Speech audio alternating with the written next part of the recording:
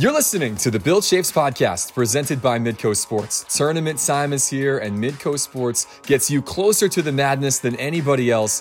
Whether on your TV or streaming on Midco Sports Plus, you can watch full coverage of the NSIC basketball tournament February 25th through the 28th, and the opening 4 days of the Summit League tournament the following weekend. It's all on Midco Sports. This is how we do sports, and this is the Bill Chaves Podcast. Welcome to another edition of the Bill Chaves Podcast. We are taping this on a Tuesday afternoon, the 21st of February. Alex Heinrich, Bill Chaves, and special guest, Missouri Valley Football Conference Commissioner of 38 seasons now, Patty Viverito. Patty, thanks for being with us. I'm delighted to be here. Yeah, thanks, Patty. We really do appreciate it. Alex and I are on to pod number 128 right now, so we've got special guest here, and we're excited about this conversation. We really, really are. So I was able to see, Alex, I was able to see Patty last week. We had our Missouri Valley Football Conference meetings, and maybe just start right there. How did you think they went, Patty? And just in general, where the conference is right now and what you see maybe moving forward.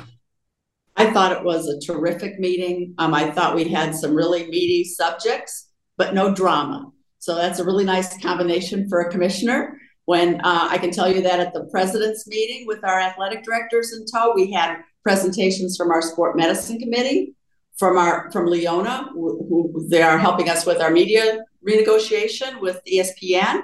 And then we invited Jen Fraser from the NCAA to talk about all things national. And it's interesting that all three of those presentations got applause. So it isn't often you can come to a conference meeting and walk out with presidents applauding the progress that we're making on all three of those fronts.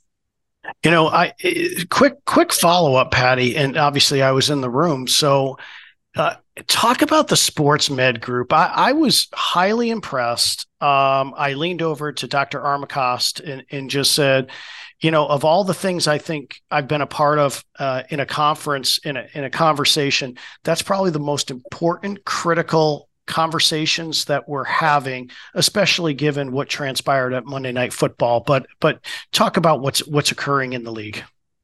Yeah, a little background. So February 2020, Dr. Pyatt, who's the team physician for North Dakota State, and his friends at Sanford came to the Missouri Valley Football Conference and said, we think we should be working collaboratively together to make football in this league safer, healthier, just better for our student athletes and our institutions, and we think we can help. We'd like to partner with you in some way. We got all excited about it, and then you all know what happened in March of 2020, and so that got put on the back burner. Well, we resurrected the project last spring when we met, and the presidents at that time gave us the green light to form the sports medicine committee. So it's made up of all of our team docs for football, as well as head athletic trainers who cover football. And they have been at work for less than a year, and they've already accomplished so much. The first year initiatives included a really comprehensive a directory that's state-of-the-art. Not only gives you, photographs of everybody that you're going to be seeing on the medical scene when a visiting team comes, but where the hospital is and what their protocols are for catastrophic incidents, and they dug deep on that. We came up with several protocols we adopted as best practices, and they're just getting started. And now we're looking at some educational sessions, and Bill referenced it briefly.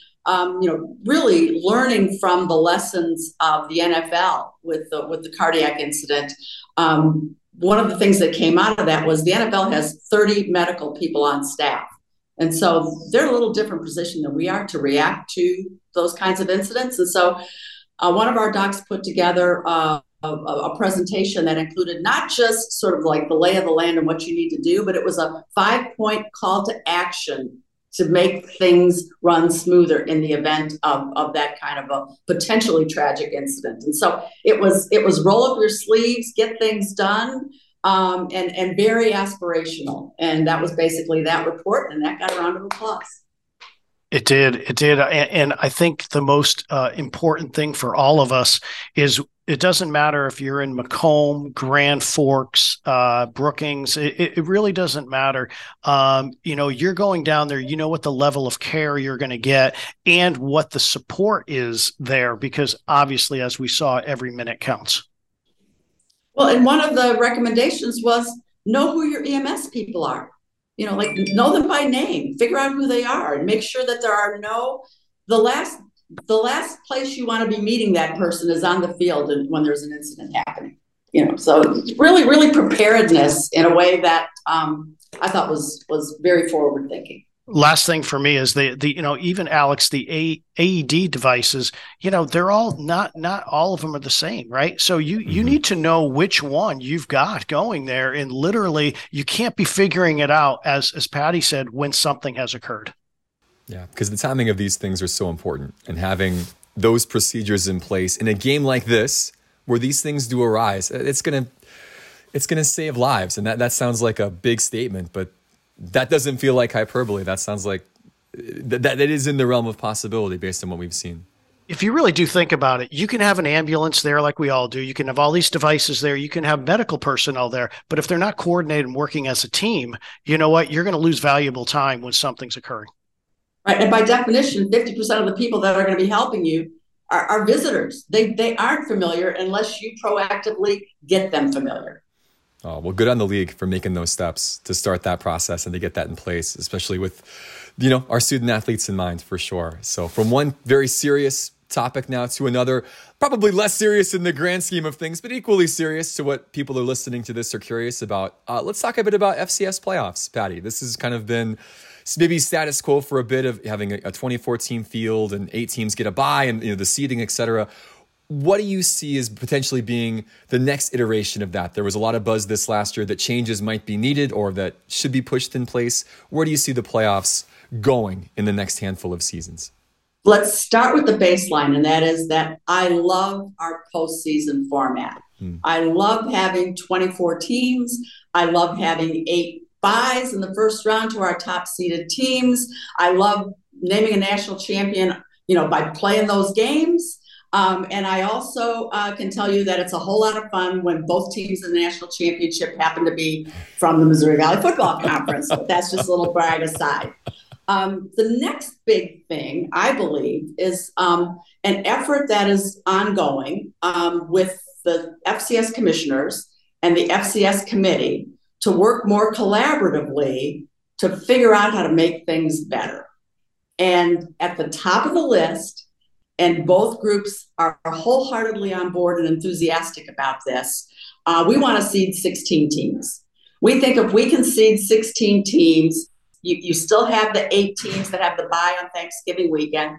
The next 8 teams, if able, would host, and that takes all of the guesswork out of who gets to bid and who gets picked and all the nonsense that sometimes that can create. And then you pair up the last 8 geographically in a way, in a manner that saves money. We're hopeful that we can get at least 12 seeds as early as this upcoming season, but we're really going to advocate for maintaining a 24-team bracket, not expanding, but expanding the seeds to 16 rather than 8. Awesome. Any follow-up to that, Alex? I guess my one thought would be, what would be the biggest reason why you couldn't get to 16 seeds? Or what's the biggest pushback on why we haven't gotten more seeds in and more of that bracket integrity in place in recent years? Alex, this is going to be the easiest, most obvious answer you can imagine, and you could name it yourself. It's funny. Right now we're matching teams up geographically. And that's not a good thing, especially for those of us in the upper Midwest and there really just aren't as many teams in the western part of the United States playing FCS football. So we always get paired up against, Missouri Valley Conference teams in the second or third round or Big Sky teams. And we think that puts us at an incredible disadvantage to the field at large. And it makes it more regional rather than national in how the whole bracket feels. And we'd like it to be a national championship with a national interest bracket. Amen. No, good answer, Patty. Thank you. So question number 3, your final question. So this is really very easy. The pod is very friendly. So very, very broadly, Patty, you've been in this a long, long time. Look inside your crystal ball. Where is the NCAA going landscape wise, Division One, and let's just say FCS football too? So like those are the three areas. And I should say this, Patty has spent a lot of time recently in Indianapolis, and she's on football oversight committee and the Division One council. So she's got tremendous perspective, like as far as what's being discussed at this moment. But just look inside Patty Viverito's crystal ball. All right. So I don't want to get into the hyperbole of, college sports, we have existential threats. And if we don't fix them, they're going to go, the college sports as we know it is going to disappear. It makes me nervous. I think we have a new NCAA president who may be offering us some hope that there may be some help from Congress, and that he has the political acumen to perhaps help us get that done. We do need help. That being said, I think inertia is a really powerful force. And I think it's hard to create transformational change.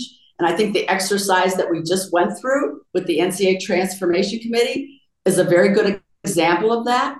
I mean, that group was given a blank slate and said, we want transformational change, get it done. And a year later, we got the report. And while there is significant change, transformational, maybe not so much. And I just say that because, again, inertia is a very powerful force. Status quo is hard to overcome. And so while there are changes on the landscape and that we need to be cognizant of both opportunities and threats, I'm just not quite ready to say it's the end of the world for college sports, and I remain ever hopeful, especially college sports at the level that we're playing it, because I think it absolutely makes sense in an educational model, and I'm ever so hopeful that we'll be able to maintain that moving forward. Awesome. Thank you. Alex, follow up to that? Yeah, I like how you said that. It feels like momentum can build, and it can go positive or negative. And it feels like sometimes with the NCAA, it can be negative momentum, or there's a negative connotation with how the state of play is within college athletics. But there's also so many positive things that have been building for decades now that are going in the right direction still. I think it's less of a follow-up and more of just a comment that I think that there's so much good within these institutions, within the larger body, that it's hard to throw everything out and scrap it and start over again. I just think there's so many positive things that come from the model as it is, even if it's not perfect. Why start from scratch? Can we just make some subtle changes to perhaps increase? Are there some things, Patty, that you wish were different, perhaps maybe is what I'm getting at, like smaller things that you'd like to see changed from an NCAA, from college athletics model as it currently stands, that might help the student athlete experience, might help people embrace this more, make it more successful? What stands out to you that could be changed without undergoing a big transformation? Well, I think we are definitely looking towards and forward to a more engaged student athlete voice in how we govern. And I think that's a good thing. And I think it's probably a piece of the equation that's been missing. And moving forward, I trust that we're going to make better decisions by making sure that that voice is heard. I'm going to give you one example of that. When COVID hit, we had lots of conversations all across Division I about whether we should play or not, and then about whether or not we should play in the spring, moving from the fall to the spring. And on one of our president's calls, someone asked very wisely, well, what do our student athletes think? And we didn't make a decision about whether to play in the spring until we had each and every institution survey their athletes and tell us what they thought we should do, what they were willing to do, and we followed their lead. We had one campus that actually opted out that year. Everybody else rolled up their sleeves and tried to get it done, but we did it with support from our student athletes. And so I think that if I'm looking for one change, and it's one that's positive, I would say having the student athlete voice be more prominent in our decision-making process. And I do believe that this committee, by and large, supports that as well. And I think that's something that I think we all can do on our own campuses. And, it's kind of like think globally and act locally. I mean, we can do that. We can do that on a day-to-day basis, and it makes a difference. And I can tell you here, when we do have questions about something, we always kind of check in with our students, because they're the end user. Ultimately, they normally have the answer. I mean, so, or at least they can give you options. With that, Patty, we really do appreciate you joining us. Alex, we're in great shape with Patty at the helm. She's involved in a lot of different conversations nationally, and we're just lucky to have her as commissioner. Well, I'm lucky to be the commissioner, and like I said, I either am in a terrible rut or I really love what I'm doing. It's the latter. Patty, thanks again so much for your time. Best of luck continuing to steer the ship in the Missouri Valley Football Conference forward. Thank you both for your time. Great to have Patty Viverito on. Such a wealth of knowledge and experience in that role and across a variety of roles around the NCAA. You can tell she's in this very much, and this is her life's work, and she is on the pulse of what's happening. As you said a moment ago, the league is in very good hands with her at the helm. Yeah. So back when we formulated this governance model, this latest governance model, we ended up having the board of directors at the top, and then the Division I council, which was kind of like day-to-day operations. Then what was formulated underneath were 7 oversight committees. One of them was football. And what's evolved over time is the majority of all the conversation in regards to football happens in that oversight committee, gets up to the Division I council, because they've vetted everything already. Very seldom is there a time where the D1 they might pause on something. They're probably not going to vote no on anything. It's either a yes or maybe we're not ready for it right now. And so with Patty being on the oversight committee for football is incredibly huge, because as you might imagine, many of the topics start with the FBS in mind initially. And then what ends up happening is, how does that affect the FCS world? And with her knowledge over the course of time, she just is able to go into the toolbox and be able to, come out and say, hey, I get what you're trying to do, but are you good if this particular, subdivision does this instead? And so she's been an awesome voice for us. Yeah, well, it was really nice of her to take some time, and especially, again, timely, coming off of meetings that took place a week prior. She's right in the midst of this. This is all happening right now in real time, as we say. So great to have her on. And as you said, she will be a repeat guest. This will not be the last we hear from Patty on this podcast moving forward. That's right. The pod made a decision late in 22 to have guests on in 23. So we cannot disappoint the audience for sure. So, but I think you can have repeat guests. I think we've clarified that you can have follow-up questions and repeat guests. These are all on the table. This is all out there and available for us to use. Yes. That's in our toolbox. That's right. Well, also in the Rolodex of things we go to, there's usually a little run around the mulberry bush, which we're going to do right now around UND athletics, and then we'll also have a little brief time for a B-side at the very end. The big news right now, as we pod this again on a Tuesday in the 21st of February, is the weather that is really going to affect potentially a number of events coming up this week. We've already seen the weather change the indoor track and field championships in Vermillion from a Friday-Saturday meet to a Saturday-Sunday, just to keep it a little further away from this gigantic winter storm. There's some basketball games going on around the region coming up on Thursday night that might be affected by this. Give us a little look inside the decision-making process when you're dealing with storms that are going to be bad, but don't quite know maybe the extent. Give us a little hint on those conversations, Bill. Yeah. So the one thing that, we know, and you have great experience with Commissioner Fenton and his NCHC days, but the one thing that he is incredibly organized and incredibly communicative. And so he was on top of this over the weekend in regards to, especially Alex, coming up to the last week of the regular season, which right now there's a lot of variance that can happen in the standings. And it's incredibly, important between, let's just say, place number 7 and place number 6. I mean, the difference literally between having to play and not play. So I think Josh was trying to get ahead of it with all of us. And even though we're not maybe as impacted here in Grand Forks with this storm,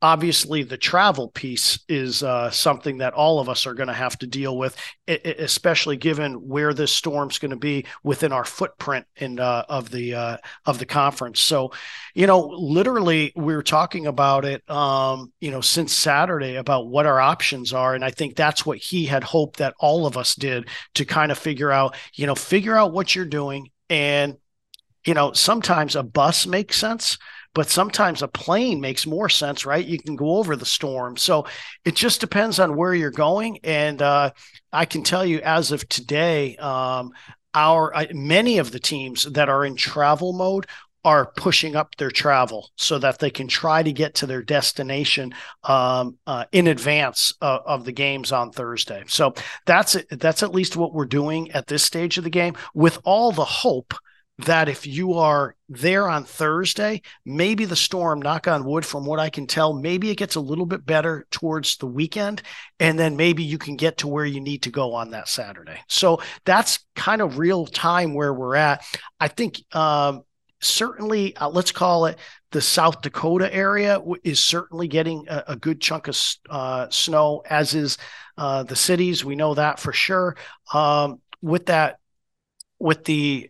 With the track, I think the thought process was buying a day later is a better move. And so that's the reason why you saw that occur as well. Yeah, just smart. Again, so many things to think through, especially in a conference like this that stretches from the Rockies to Illinois and beyond. Like, you've got a pretty big footprint, North Dakota down to Tulsa. I mean, it's a big geographical area, and things are going to get hit at different times. You just got to do your best to look ahead and plan for the worst. Because as you said, from a basketball perspective, these are outside of the tournament themselves. I mean, it's the most important weekend of the year. There's just so much to be decided, and there's no wiggle room to make up a game after the fact. So if you don't get it done this weekend, you're going to have an unbalanced schedule, which again, we've had before, and it's fine. And you figure it out via win percentage, etc. But it does certainly compromise some of the tie-breaking scenarios, and the fact that everybody wouldn't get to play a full 18-game regular season and all the stuff that goes along with that. If you can do what you can to make it happen, you make it happen. I also think it's unique, by the way, that we're having another giant winter storm as North Dakota is set to travel to Macomb. It just seems like that's just because the men experienced this back the first time around. The women get it this time. There have been many years. I can remember years ago, there was a season where the women were trying to get there when Travis Brewster was the head coach, and it was just like a planes, trains, and automobiles situation. Something the men's basketball team got to experience this past weekend trying to get to Oklahoma. There's just never any simple solution sometimes this time of year, isn't there? You're going to have weather issues. It's just a matter who's going to get affected on what week. But I will dispel this if folks are on social media or not. We were not driving our team to Tulsa, Oklahoma. In case people are interested in that, that was not in the plans, not. So it just happened that was really the only alternative we had once things kind of got a little sideways, let's just call it, with the airlines. And so once that occurred, you couple something that occurred, let's just say, with the airlines, Mother Nature, and the best decision at that point was to control what you can control, and that was to get into a bus and go down to Tulsa. And so, again, not ideal, not what we were looking for, but again, I think, sometimes we do know the great ones adjust, and sometimes you make memories, and you don't want to make those memories all the time, but our guys will remember it for sure. But we went down. I thought we played okay too. I mean, at the end of the day, they were in a vehicle that they could at least stretch their legs, do whatever they had to do, and get caught up on Wi-Fi on projects. So at that point, not ideal. but it occurred, and then got back to Kansas City, and then flew home. So, and then here we are this week.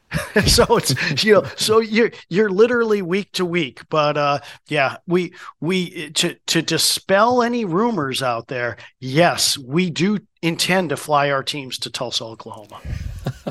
No, just in case people are unaware, I mean, this is something that on trips like that, typically men's basketball, women's basketball, like our teams typically do travel commercial, like they're flying a commercial airline.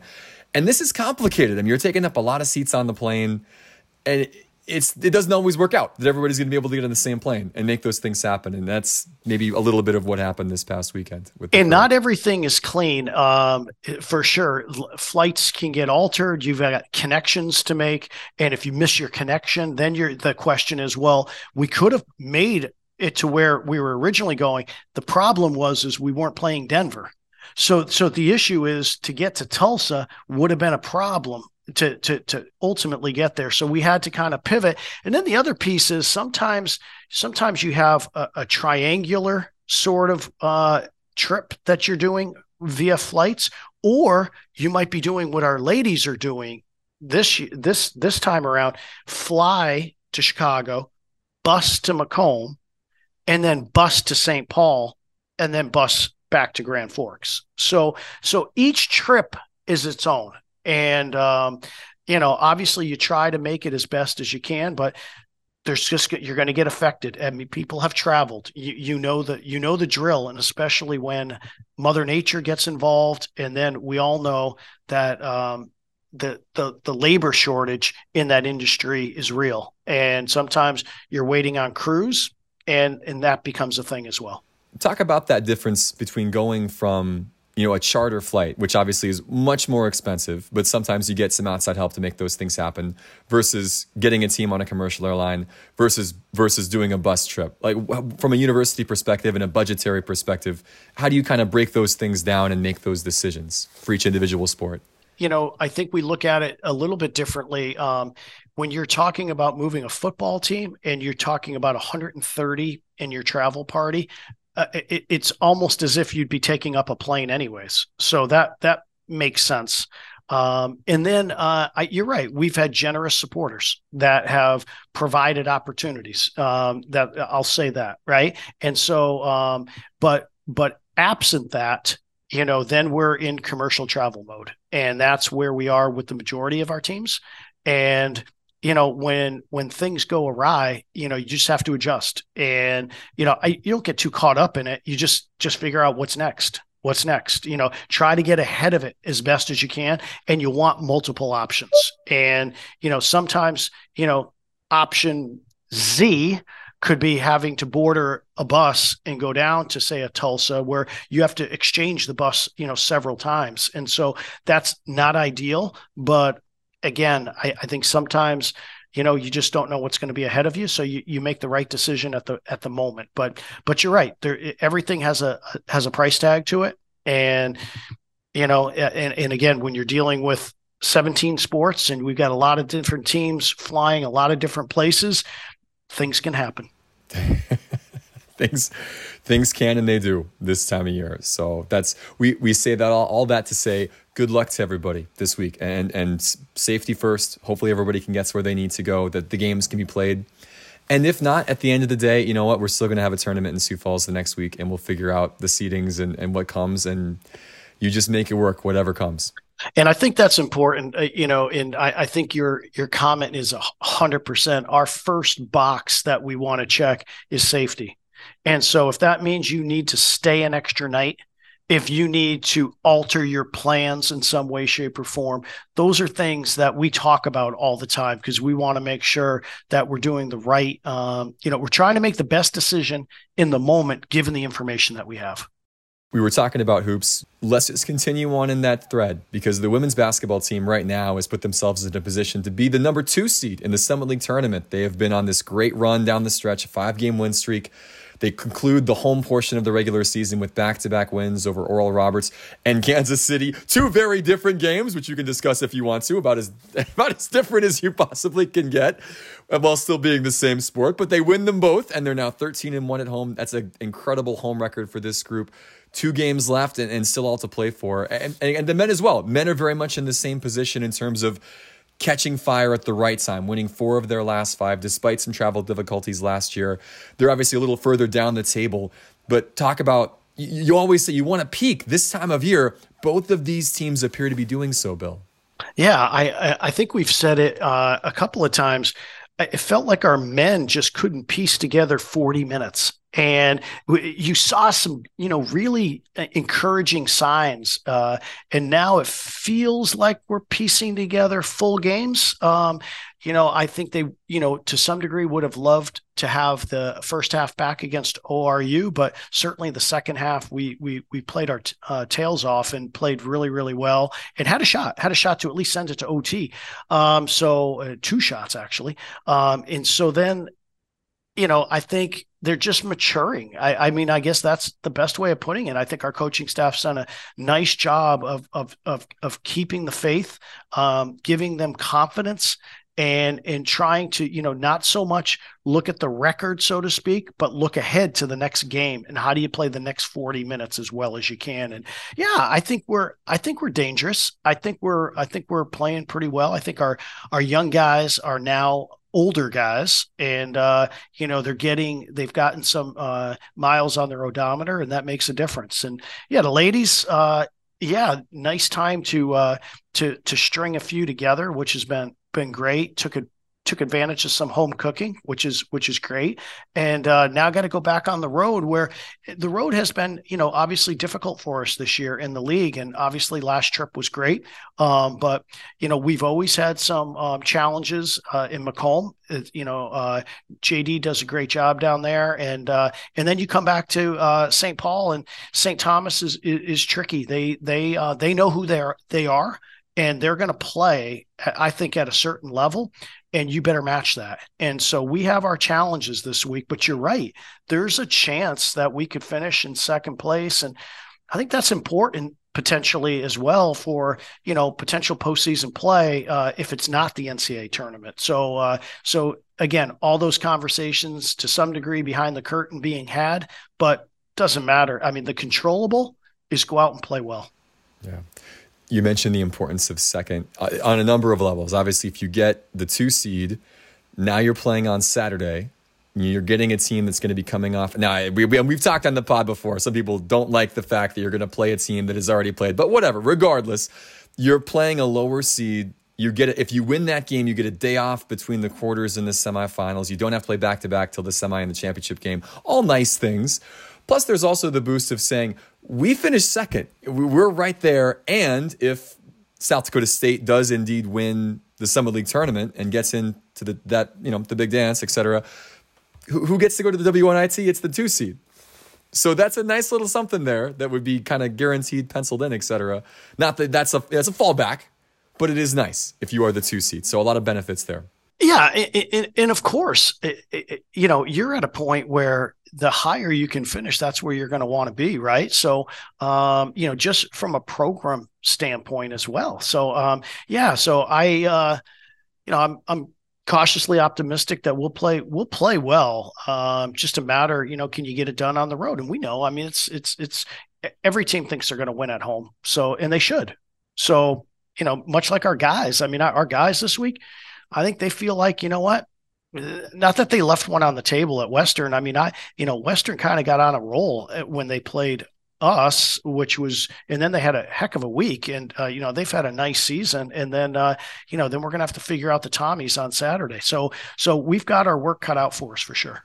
Yeah. 2 good teams that North Dakota is looking up at on the men's side. 2 good teams that UND is looking down at on the women's side. But again, throw the records out a little bit at this point. Everybody fighting hard to finish strong and get into the Summit League tournament on a high note. So big games coming up. Again, those men's games, of course, will be home. We'll have those games live on Midcoast Sports on Thursday night and then Saturday afternoon as well.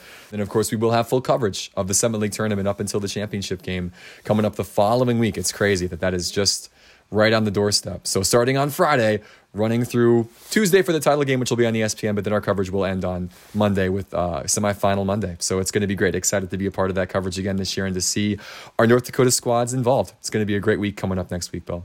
No doubt. It's going to be a lot of fun. I like the tournament format. I think, you reach a certain point on the table and you know what, you get the, don't have to play in that first round. It keeps you very interested throughout the whole year, which is awesome. Yeah. So new format, but still the same excitement. And I think still the same level of expectation that it's going to be a phenomenal handful of days at the Denny Sanford Premier Center. Yeah, a few more games. I mean, I mean, if you're gonna do it, right? Like, just put it all in. So there you go. It's gonna be awesome. Oh, can't wait. So be sure to tune in. Again, that's coming up Friday, March the 3rd. It all gets started from Sioux Falls. Hockey, meanwhile, has a little more time left before the conference tournament starts. Their tournament doesn't begin until the following weekend. The UND men just got done with a split against St. Cloud, but a really feel-good split where they won on Friday. They drew, but then lost in a shootout on Saturday. So the points end up being even. But, a win and a tie for Bradbury's crew as they continue to try and find ways to move forward. And again, from a just pure, how did they play this weekend? What was the performance like? It was pretty good both nights, especially Saturday. They dominated for long stretches of that game against the number 6 team in the country. A lot of positive returns coming out of that weekend. Yeah, I would agree with you, Alex. I think every season, has its own kind of vibe to it. And for us, it's about how we play. And I think there's a certain way that if we play, we're going to be a tough out. And I think, St. Cloud found that out on Saturday. And, I mean, but for maybe a couple of inches, what did we hit? How many posts? Maybe 4? 3. Yeah, 3 on the night. Yeah. 3 on the night. I mean, and again, you can, wishes or fishes. I mean, it just, whatever. You just, I mean, you got to put it in the net. I get it. But I thought the way we played was exactly the way we need to play. And I think then, the scoreboard literally will take care of itself. And regardless if we're in the Ralph or we're in Colorado Springs or wherever we're playing and whoever we're playing, if we can play that way, I like our chances. I do. I still, believe, there's a pathway for all hockey teams. And sometimes the margin's just thinner. And so this year the margin's a bit thinner. And but I do like the way we played over the weekend. It was fun to see the crowd get so animated, so behind the team both nights, like incredible fan support. And the team, it was that great symbiotic relationship where the team gave the crowd, the energy and the drive, and the crowd fed that right back. And then the results started to happen. Because on Friday, again, North Dakota's losing 3-2, but they were pressing hard for the equalizer and really giving everything. And, nearly 12,000 people recognized that, even from a losing position, and really helped push them towards what was an incredible finish with Reese Gaber scoring the game-tying goal and then getting the game winner in overtime. There haven't been too many moments like that this year, but it was just that great reminder how special any given night can be inside Ralph Engelstad Arena. Yeah, well, 100%. Fans were awesome. We appreciate them so much. It's unbelievable environment. But there's some things like that. The reason why you go to games is because you might see something you've never seen before. I have never seen a team in the offensive zone for how long was it, Alex? Because you're doing the game, so you probably know better than I do. But it felt like 5 minutes, but it was probably more like maybe 2.5, 3 minutes, somewhere in that range. I think it ended up being almost 4. I think in the moment, I remember seeing 7 minutes on the clock, and they had been in the zone for a little bit. And they were still in the zone, and it was like 4.5. And I think we said on the broadcast, like, oh my gosh, 2.5 minutes of zone time. But really, they had been in the zone even previous to that. So I think it was almost 4 minutes was the official time that Alec Johnson had passed along. Like, just crazy. Sustained zone time for that long. Not on a power play, not on a 5-minute major. Just 5-on-5, grinding down the opposition, tracking pucks down. Again, they didn't get a goal off it, incredibly, even though they had great chances. St. Cloud State blocked something like 22 shots that night. It was like just wild stuff, but it was just an example of like how good this team can be and how desperate they were to try and get the result they wanted over the weekends. How many times have you ever seen a standing ovation for a team that literally did not score a goal. I mean, it was incredible. And I just, it sounds almost a little condescending, but I was so proud to watch them just grind it out. And that's that's the way, if this team can kind of find that spark and maybe get on a little run and play like that, we could be a real dangerous out. Well, that's the North Dakota team I think people are used to seeing. Like this, they're not always the flashiest group, but they bring that lunch pail mentality every night. Reese Gaber said it after Friday's game, said the least we can do is, put our hearts on the ice, like just give everything we've got on the ice. And I think you saw that manifest itself in that shift and in really the final 2 periods of the game on Saturday. And like you said, they're a dangerous group and they're capable of doing special things. And it almost feels like they've just needed a little push and a little boost. And the results are not quite maybe where they have been in recent seasons, but they still have this great opportunity the last 2 weekends of the regular season to win some games. Difficult, of course, on the road at CC, at home against an Omaha team that might finish as high as second in the league, depending on what happens over the last 2 weekends. But certainly opportunity there to close strong, even if they go on the road in the quarterfinals, which now it almost feels like there's a small chance they need to get involved in a 3-way tie. They need to win out. St. Cloud State needs to lose out. Duluth needs to get exactly 4 points. There's a lot of permutations, but assuming they'll be on the road, I wouldn't want to be the team that has to play North Dakota in the first round in a 3-game series. No thanks. Yeah, I think we just have to continue to, stay healthy. And you know what? Just play that way and anything can happen. So excited about, what's to come for sure. So going to Colorado Springs on the weekend, at least Marty's going to make that trip with the team and I'll be back home with basketballs. And so, and then we finish up the following week with Omaha here. And then the regular season, amazingly, is we put one in the books. It's crazy. I know the marathon of college hockey, again, the regular season, 2 weeks away from closing. We should mention Friday's game at Ed Robson Arena will be live on Midco Sports. We're carrying the AT&T broadcast back. So if you're not an NCHC.TV person, you can still watch that game live. So that'll be fun. And then, of course, we'll have the senior night activities coming up the following week against the Mavericks of Omaha. Other UND sports, everything's kind of in motion right now. Obviously, both tennises are still performing well. The men now 10-2. The women coming off a nice victory the other day. They've won 2 of their last 3. Softball got underway over the last 2 weekends out in California and South Carolina. Men's golf got started this last weekend, at least the spring portion in Utah. Women's golf getting set to launch this coming week down in Phoenix. It's all happening, Bill. Everybody in motion pretty much this time of year, isn't it? A lot of teams traveling.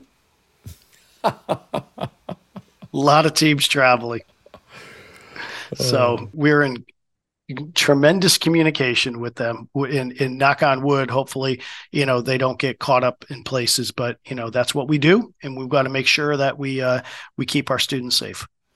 There aren't many teams that are not in an official competition mode right now. You think of the fall sports like soccer and volleyball and football that are kind of in that training and getting ready to go. Football will be getting ready to start spring practice right now, or in some years be already very much in it. That's been pushed back a little bit because of some changes on the coaching side, Bill. Yeah, so Brett Holenka informed us that he's going to step away from football. And so that provided, I think, a moment where Coach Schweiger has to kind of think through what's in the best for the program moving forward. So that kind of is going to delay what our initial time frame for spring ball was going to be. So we're in that process as well, and we had another coach depart as well. So we're going through kind of a little bit of a later cycle that you would normally not get, but so we're kind of going through all of the HR processes that it takes to get fully staffed back up. So stay tuned, and coach is working on it with Chad Karthauser and keeping me abreast, and away we go. So but yes, I think we're talking March 1st now for the first practice and for spring ball. Yeah, why not add another thing to the calendar coming up next week? Just what's one more thing? What's one more thing?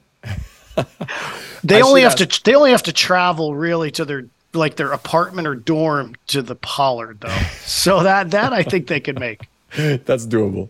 You mentioned again, it is a process, of course, that it's a public institution. It's not an easy, like we identify this person, we're going to hire them.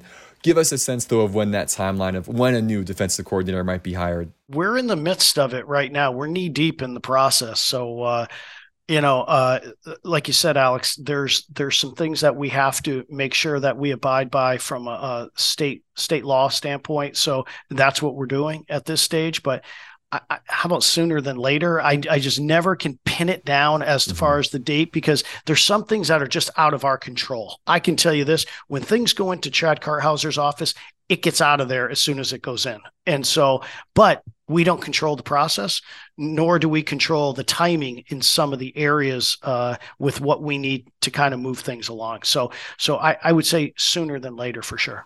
Well, there are a lot of good in-house candidates. There also are a lot of people outside the university scope that would love to have an opportunity, because it is a really high-profile position to be the D coordinator at the University of North Dakota. People have gone on from that position to do pretty good things. So they have. There you go.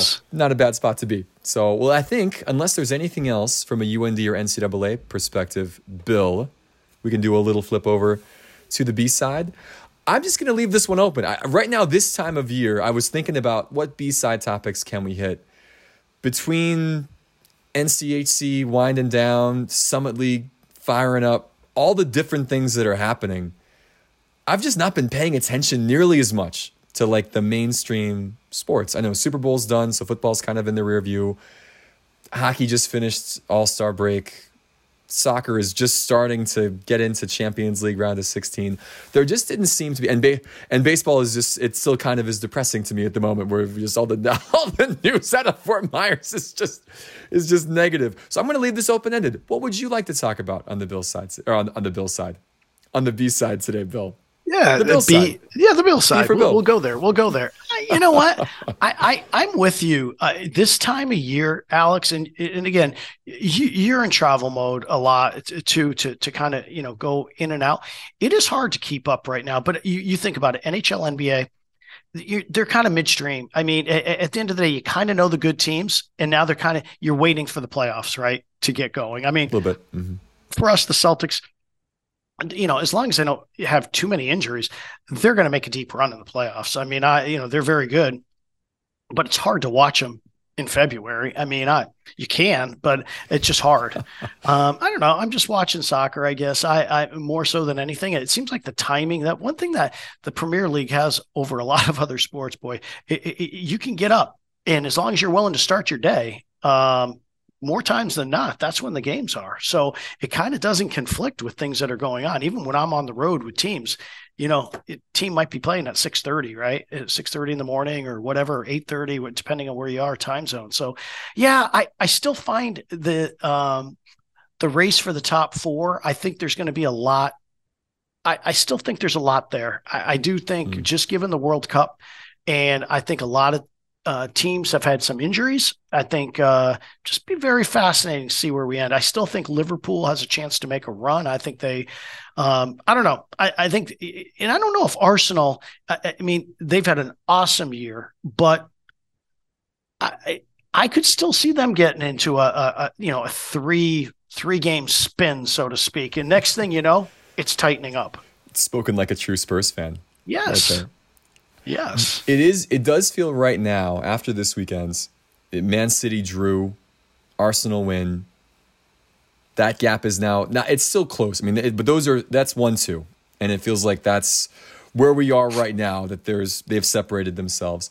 Manchester United have had a really good season. Against all odds, they have kind of given themselves a little cushion between the rest of the pack and where they are in third place. Spurs are currently in fourth right now. And there's a big chase pack that are just Newcastle's in fifth. They've kind of been drawing games lately and not winning games. Liverpool have started to pick up a little bit of momentum, just a little bit. They had a nice win over Newcastle on the road this past weekend. There are still so many teams that could make a charge or are talented enough or capable of doing so. We're still just kind of waiting to see how it all comes together now that we're inching towards March. I'm curious. It does feel like certainly the race for fourth is wide open. And then Yeah, do you trust Man United to keep this up? Do you trust Arsenal? We just haven't seen it. We will see. But I feel like the top two for sure are going to finish top four. And Man United seem to be in a good place right now. So it seems like it's almost about 7 teams fighting for one spot. But we'll see. I feel like we're discounting Brighton and Brentford, and they've had nice seasons, but I just can't imagine when push comes to shove, they're going to be able to outpoint some of these teams that we're talking about right now. And then the other one that's just really weird, and we're going to find out on Sunday how weird they are, is Chelsea. What is Chelsea doing? Well, they're not winning. They're not scoring. They're not winning, and they're not scoring, 14 games. Right? Yeah, it's crazy. They don't score. It is so funny that it's Graham Potter, who was known at Brighton as a guy who played beautiful football. They just couldn't score. And it's somehow been transferred over despite all the money they spent. It's kind of the same, standard operation of having the ball a lot, nice passing movements, but no end product. And they're now in 10th place after a 1-0 defeat the other day to Southampton, who's last in the league right now. They're listing, and I'm not sure. I'm not sure how that one's going to go. Well, they're hobbling in to North London and on Sunday, so we'll see. Usually Tottenham's a cure for them. Whatever ails them, Tottenham will cure them. Well, we'll see if that's the case here this week. I hope. Well, I don't like Chelsea. Chelsea have always been a team that I just really couldn't stand, and I feel like as much as from a Liverpool perspective, you sort of need Spurs to drop some points so they can get back up and have a shot. We'll drop points. We'll drop points at some point.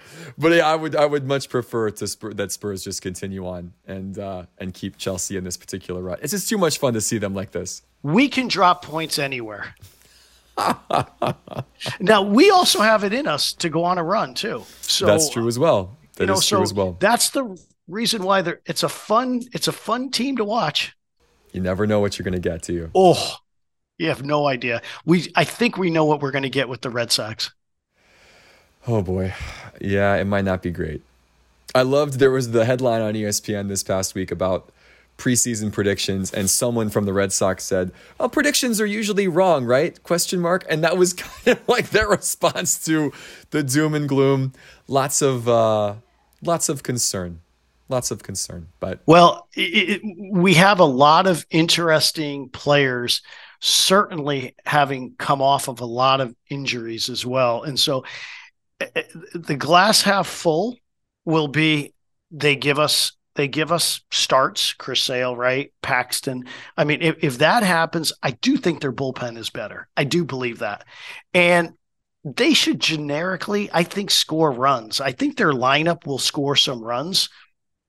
I just don't know if they have enough primetime players. I mean, we're asking a lot of Tristan Cassis this year. We're asking him to be Rookie of the Year. That's what I'll say. That's what the pod in February. If the Red Sox are good in August, it's because Tristan Cassis is vying for Rookie of the Year. Jot it down. That's not the prediction, but that's the cause and effect that we may see over the course of the season. If he needs to go get his swing figured out in Worcester, that will not be good. Not good. I will say the one thing, and then we'll go. The one thing about the Red Sox, and we mentioned this weeks ago, they needed to re-sign Rafael Devers, and they did.